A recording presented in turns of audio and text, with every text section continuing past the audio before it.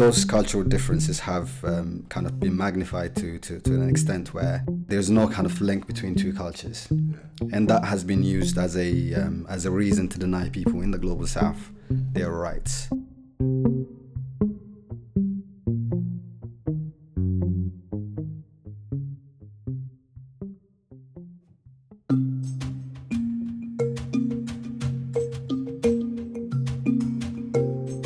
This is Declarations.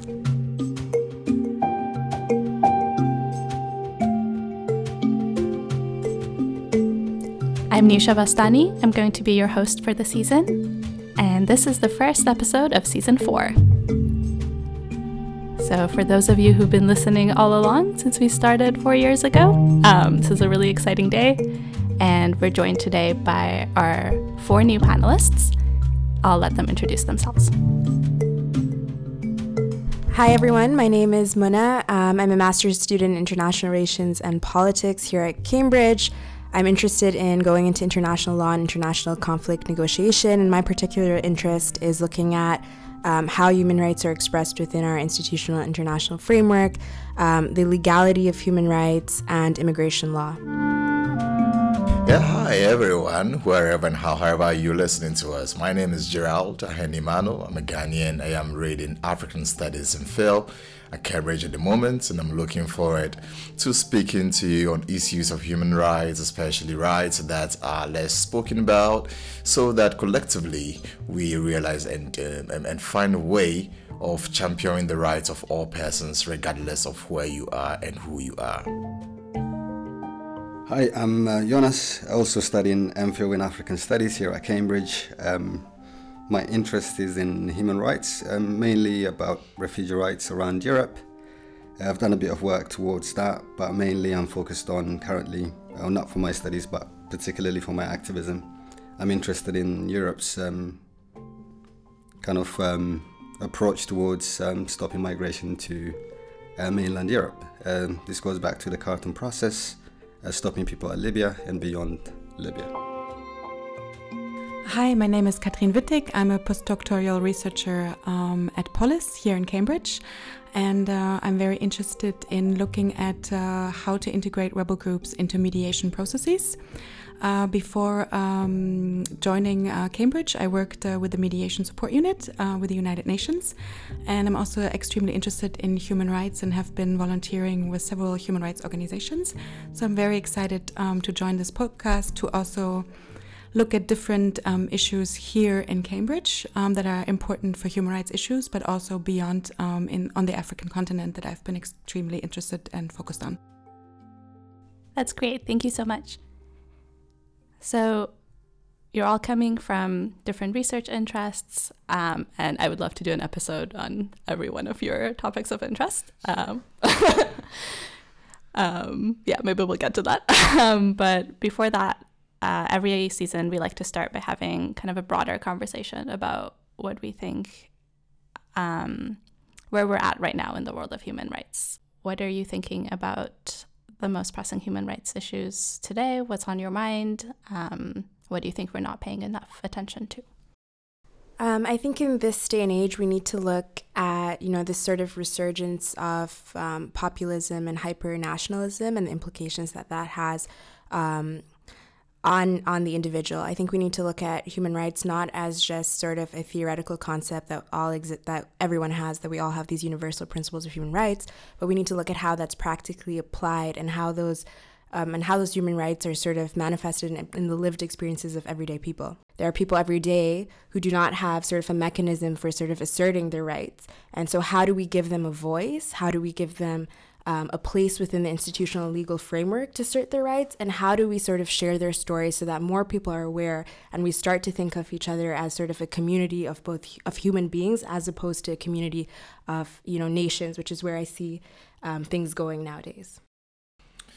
Yeah, and human rights issues, I think that it is a duty of everyone, wherever that you are, to engage in such advocacy. It should be a top priority of everyone, because you don't respect humanity because of opportunity or superiority. You do so for purposes of reciprocity.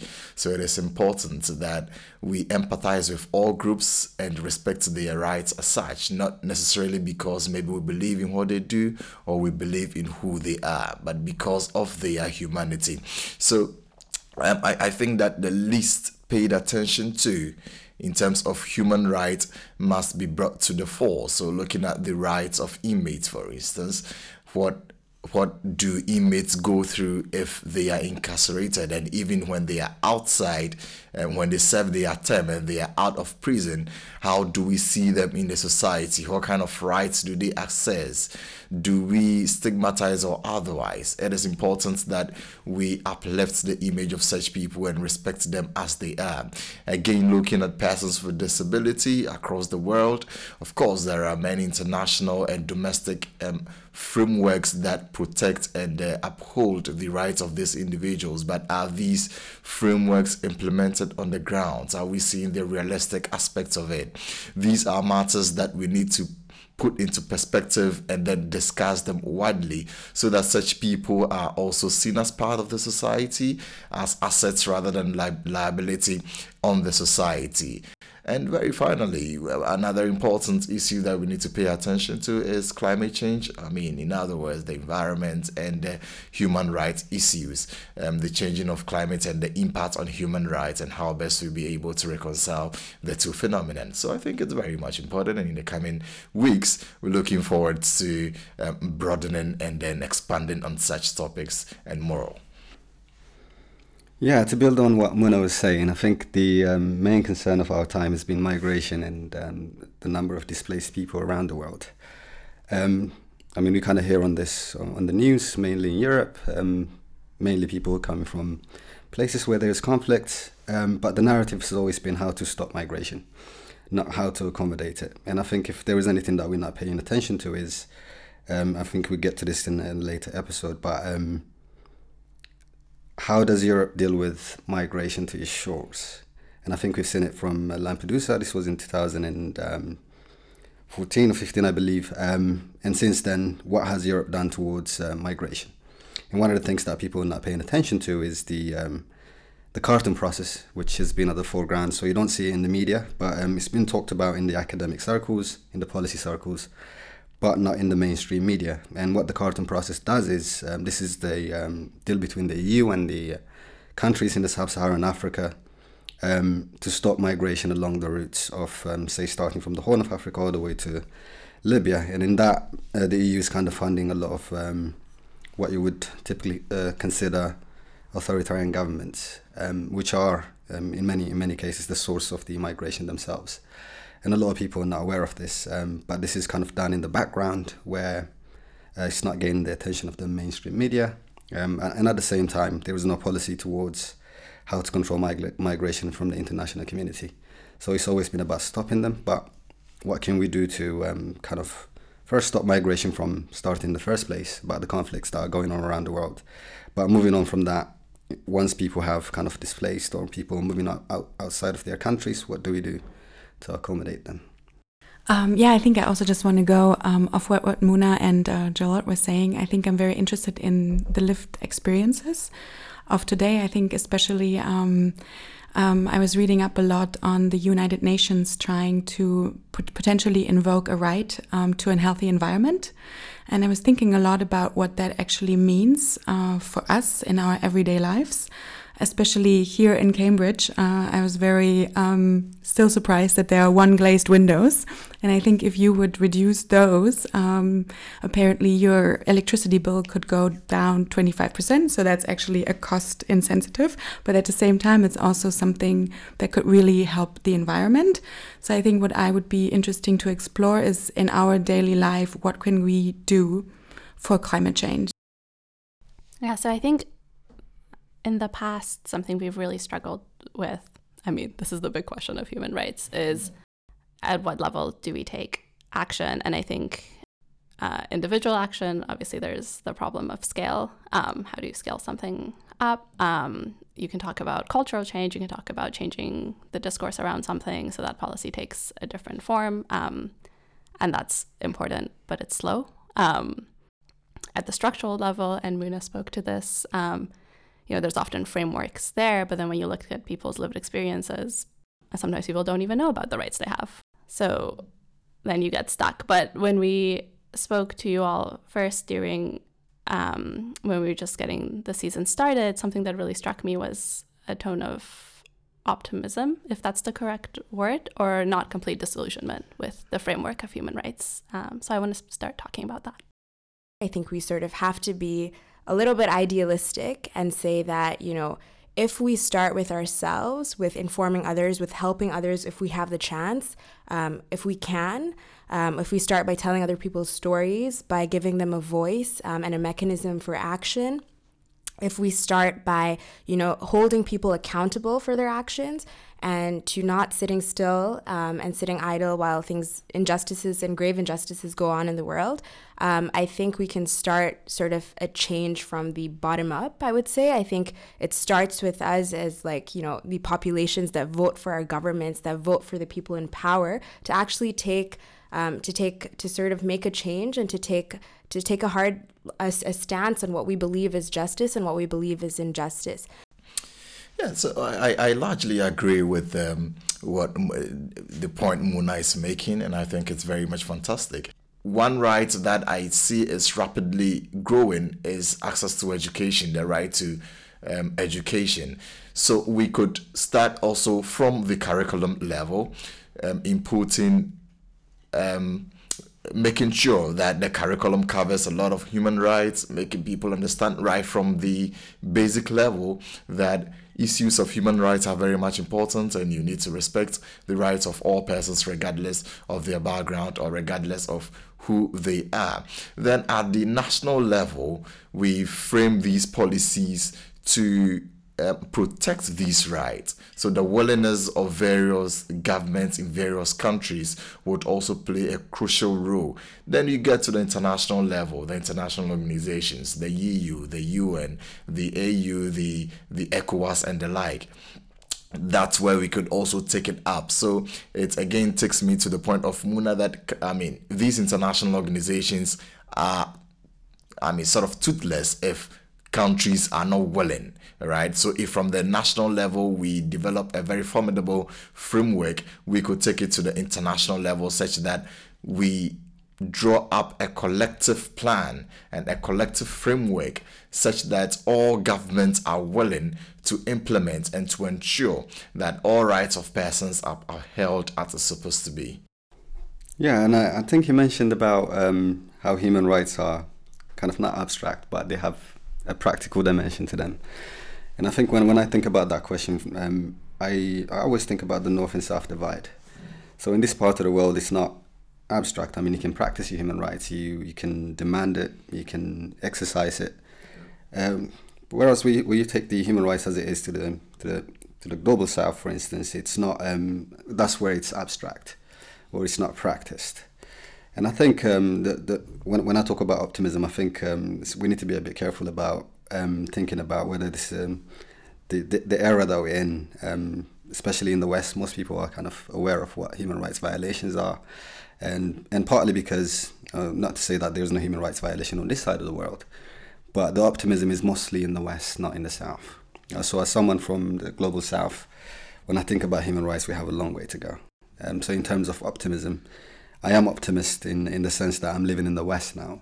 But for those people who are living in the South, there's no such thing as when they think about human rights. And of course, I don't want to generalize, but the general consensus is that people don't really exercise these rights, and these rights are not afforded to them by the governments that are supposed to kind of uphold the human rights, even if they're signatories to the UN Human Rights Declaration. But there is, again, even in the South, there is some optimism in a sense that people are kind of, they're demonstrating, as we've seen in the Arab Spring, for instance, or we can talk about SAFE in Eritrea. People are starting to kind of demand their rights. So there is some sense of optimism, but not to the extent that we think it is in the West. I think in the Global South, there's a lot of interesting you know, like you said, like people are going out on the streets. There's now also an African court for human rights in Arusha that's been set up. There's actually quite a lot of NGOs that have put out petitions and have sent it to the African court. So I feel a bit more hopeful than I think you are. But at the same time, I think it's an interesting conversation. Is that being naive? No, I mean, if I was to respond to that, I think not to sound very pessimist about it, but it's again, you talked about lived experience. If you look at migration, for instance, there's no migration from the north to the south. It's always south to north, and a lot of people. I mean, the number of refugees. If you look at the numbers now, currently, and starting from, I would say, 2007, that's when the migration started, and that doesn't speak optimism to me. And I think I do agree with you that there are quite a lot of NGOs. There's quite a lot of work that's been done towards human rights in the global south, and this is not something to take away from the efforts that have been made. But to go back to your point about lived experience, the experience of the individuals that are actually on the ground experiencing this, we don't, again, we're talking about what should we pay attention to.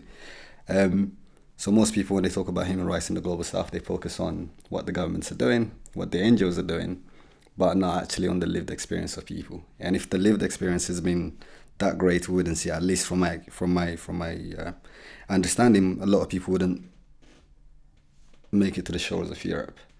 I want to come back to that, but first I'll ask Gerald and Muna. I think you both have a point to make about this as well. Yeah, so very quickly, I wanted to touch a bit on the point that Jonas was making based on how human rights issues are viewed at the global north and the global south, especially from Africa, where, for instance, I come from. So I think, again, that different strategies need to be employed in different contexts. So in the African society, for instance, not all human rights are really the people are really willing to uphold, especially if it is in tandem. I mean, if it's going against rather their cultures.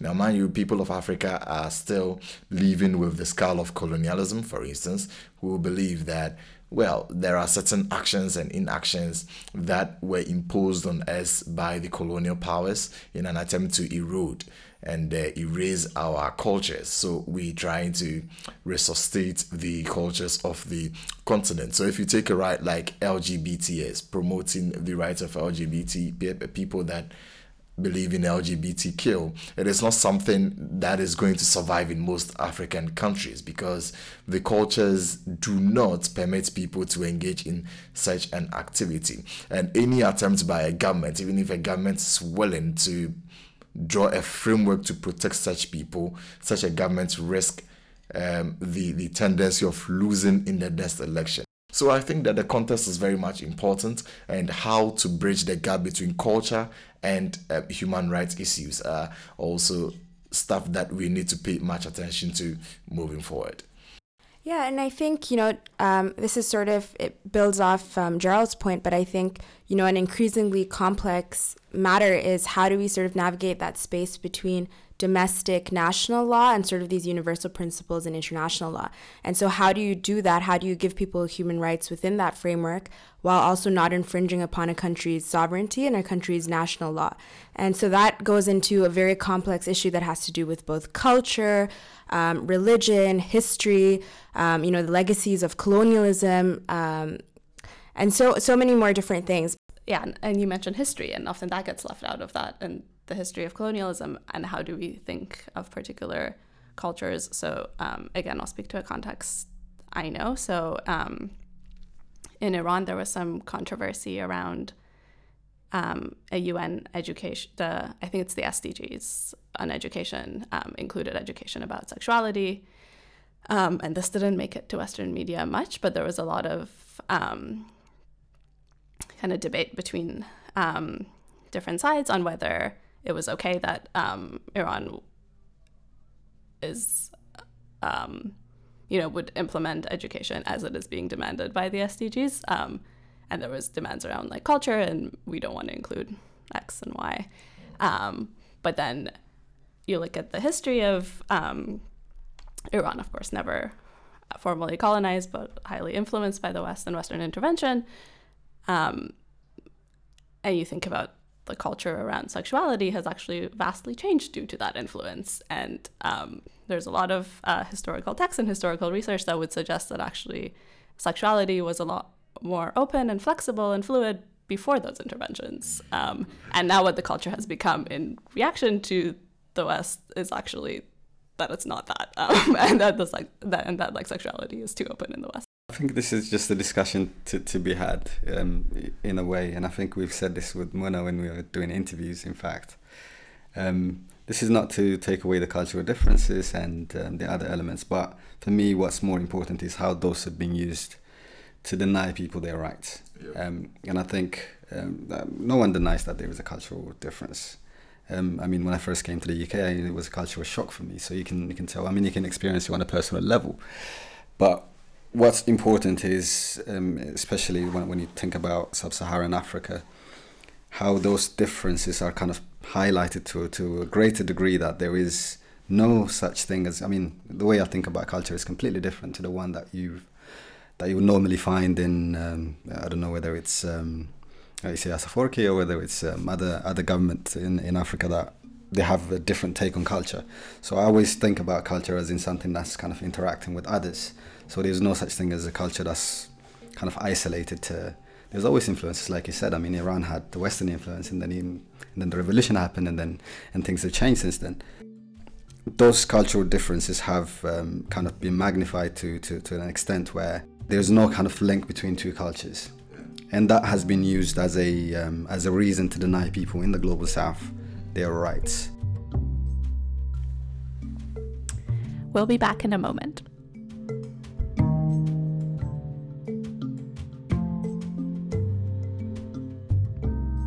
We're back in the studio now with Max Curtis and Matt Mahmoudi. They started the podcast in 2016. And seeing as how it's our 4th year, which is kind of unbelievable, we thought we would take a minute and look back at how things have changed and haven't changed in the human rights world, and how our conversations are looking different or maybe the same since they started. So it's kind of wild, right? Like when we first started the podcast, we were just talking about this. A lot of things that we're kind of taking for granted now as just status quo. We're just so different and up in the air. Like, obviously, Trump hadn't been elected yet. I don't want to focus this too much on America, but back then, this was in October 2016, the notion of having Trump lead the United States was a bit of a joke, right? And obviously back then we were still talking about how notions of human rights as a language versus a legalistic frame were very distinct realms, and how the two shouldn't be conflated, and that human rights could often be cooptative. And that's a conversation that I feel has continued, but how has it been shaped by maybe some of the global events that have shaken up human rights and politics? Yeah, I suppose when we started this podcast, there really wasn't this sort of politics of possibility that we have now, where it seems like pretty much anything strange or bizarre can possibly happen. Back then, there was much more of a serious debate about whether human rights as a concept was something that, you know, even is worth valuing in some ways. We can still be obviously very critical about how human rights as a concept are deployed, but in a lot of ways, I think the past couple of years, the reactionary swing across the world has, I think, really entrenched our sense that the conversation around human rights is more important now than ever, that when people are putting these concepts under assault, you know, it's now more than ever that we have to reevaluate them and reassess what about them are worth saving. I do want to be careful about this us, though. So are we saying now us on the podcast, sitting here, are finding these concepts more pressing? Because I'm sure there was moments in the Obama presidency, let's say, with like drone assassination campaigns, where other people might have said, this is the moment, like it's really pressing, we need to be talking about these things. For sure. No, you're absolutely right. I mean, I would push back a little bit at Max as well, like saying that like the notion of something that's framed within a concept of emancipation has certainly become more pressing now. And maybe it's especially interesting to think about whether that is human rights, coming from your perspective, Niusha, having sort of sat at the precipice between the old podcast and the new podcast, so to speak, because you came in to our second year and has since then sort of been a part of it. So maybe that's something that you could reflect on as well. Like, what is it about the human rights conversation that is or is not pressing right now as we move forwards? Well, I'd also like to push back a bit on Max. I love when Max pushes back on Max. Yeah, because I think, compared to what that random guy was saying back there, I think definitely the thing that has changed most about human rights, I think we can all still agree that, like, we should especially be very critical of the rights discourse. But I think what I mean is that what's most changed is the reevaluation of politics as a very human subject. I think when we started this, and Matt and I were both doing our MPhils, and everything felt just a little staler, I guess. Like, everything, I don't know, politics just still felt like it was the realm of people in suits doing foreign policy in a very boring kind of way. Not to say that this excitement has really been something we should necessarily enjoy, but, like, I don't know. Rights discourses are still problematic in so many ways, but I think, if anything, one positive of still doing a podcast about human rights 3 years later is that we are valuing politics as the realm of human drama and human discourses. Though I think even before maybe we can talk about some kind of shift or things started to shift, that was also part of the reason, from my understanding, that you started this podcast, was to highlight the human element of human rights and kind of wrest that language framework out of this highly inaccessible language, where people who might be most desperate for recourse to their human rights actually can't get into the framework, can't have no way of making it actionable. Maybe we can think about how that's played out throughout the podcast. I think it's definitely true that within the past couple of years, human rights has become a much more accessible concept, to the extent that people, in the same sort of way that you're talking about, feel like they kind of have to access the idea of human rights in order to make some sort of political statement about how they're being oppressed or, overly criticized or whatever. It's just become a concept that, for various obvious reasons, is incredibly urgent at the moment. At the same time, though, do you think sometimes we've fallen into kind of romanticizing the everyday? Romanticizing human rights or romanticizing the everyday? I was literally just going to ask that, yeah. Even though we're a human rights podcast, I personally don't have an attachment to the notion that emancipation or equality can only be accessed through the language of human rights. Right? That's just one opportunity. Maybe it's not the right way to talk about it. Right? Like, that might be a possibility, in which case we've romanticized human rights. But you're right. Maybe we've romanticized the everyday, and maybe what we need is a more stringent sense of what human rights are and how they should be enforced. I don't think there's clarity on that yet. Well, I just wonder if sometimes in trying to get around or resist the inaccessibility of legalistic frameworks, international organizations, etc., like everything that's big and scary, if there's a tendency to be like, the quote-unquote real fight is happening on the ground and is happening in the everyday, which I agree with, but I wonder if there's what's still missing, or maybe something that we should be thinking about talking about more, is like the in-between those two things. Like, not one over the other, but one being more important than the other, one being more effective than the other, though I do personally think bottom-up things are more effective, or are the actual push for change. But maybe something we haven't thought about enough is what happens in between. I guess regardless of our dialogue shifting towards the everyday and shifting towards everyday struggle, like, international organizations are going to continue doing what they do, right? And fact-finding and investigative bodies and, like, judicial mechanisms and all of this lies within that realm. You're absolutely right. There's no way of challenging the inequities that exist within that kind of, again, legalistically framed human rights without also like being willing to talk about human rights that's also existing in this realm. So I think you're absolutely right. And I think that's something we should definitely focus on. One thing that I've been wondering is to what extent the in-between can also serve as a space within which we dream up new possibilities. Because one of the things that has been so apparent to me and that has led me to somewhat not entirely give up, but at least look with more skepticism towards the institutional sort of framing of human rights has been that we don't really seem to accept or realize that these things are as made up as anything else, right? Like we've decided that they should exist and therefore they exist.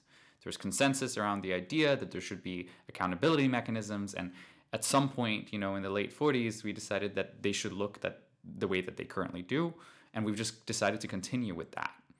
But if we can intervene in the in-between and dream of new ways in which the sort of institutional or, the sort of transnational connects to the everyday experiences, like that could be potentially really powerful for thinking about new ways of conducting ourselves in terms of justice and human rights. And I think that's that part of it in terms of what you're suggesting, Yusha, is like what we should be striving towards. Thinking about spaces that allow us to create new possibilities, both institutionally and at the everyday level. Yeah, and this goes back to something we've been talking about for 3 years, which is what are we talking about when we talk about human rights? And there's one way of answering that, which I think is maybe the researcher's approach, which is that we're trying to distill, and maybe that's what I'm getting at when I talk about the romanticization of everyday. So one approach would be to really look really hard and try to find the right place to look, to find the correct objective thing that exists that we can call human rights or lack thereof, is like a fact-finding mission, which is important, obviously, to know how human rights exist or come to exist. But then another approach or another interpretation of the question, what are we talking about when we talk about human rights, is what do we want to be talking about when we talk about human rights, or how do we construct it? Like what would be helpful, I guess, for audience as well, who are joining us having been part of this for 3 years, or new audience sort of checking in, like maybe you can reflect real quick on like what the impetus for starting this podcast was. Boredom? Come on. Yeah, so I guess when we started this 3 years ago, the idea was definitely to put people into the same room who normally wouldn't be put into conversation with one another, academics and activists who are often in their own separate realms, whereas nowadays that kind of separation, doesn't seem so rigid. Although we've been doing this podcast for over 3 years now, we definitely don't have all the answers to this. Human rights is an incredibly complex topic, actually. People use it every single day, and yet we really, after almost 50 episodes of this, still don't have a perfect handle on what human rights is or should be. So I think this year our plan is to really re-engage with that basic question and to engage our audience with that a bit more too. So this season, we really want to get you more involved. Hear from our audience if you message us on Twitter or Facebook or wherever, and let us know what are some of the underexplored areas of human rights. This season, we really want to look at things that haven't been talked about so much, not just in the quote-unquote mainstream news or whatever, but things that even aren't necessarily typically thought of as a human rights issue. And if we re-engage with that more, then I think we might have a much better idea of where we go from here. Not just for this podcast, obviously, but, for politics generally. So thank you for listening. We've talked to our new panelists today, as well as Matt and Max from the first season. So let us know, what new things have you been seeing in the human rights world? What should we be talking about when we talk about human rights, and what are we talking about when we talk about them? So we want to hear from you. Follow us on Twitter @DeclarationsPod, like us on Facebook, or send us an email at editor@declarationspod.com. Tune in next time for more Declarations.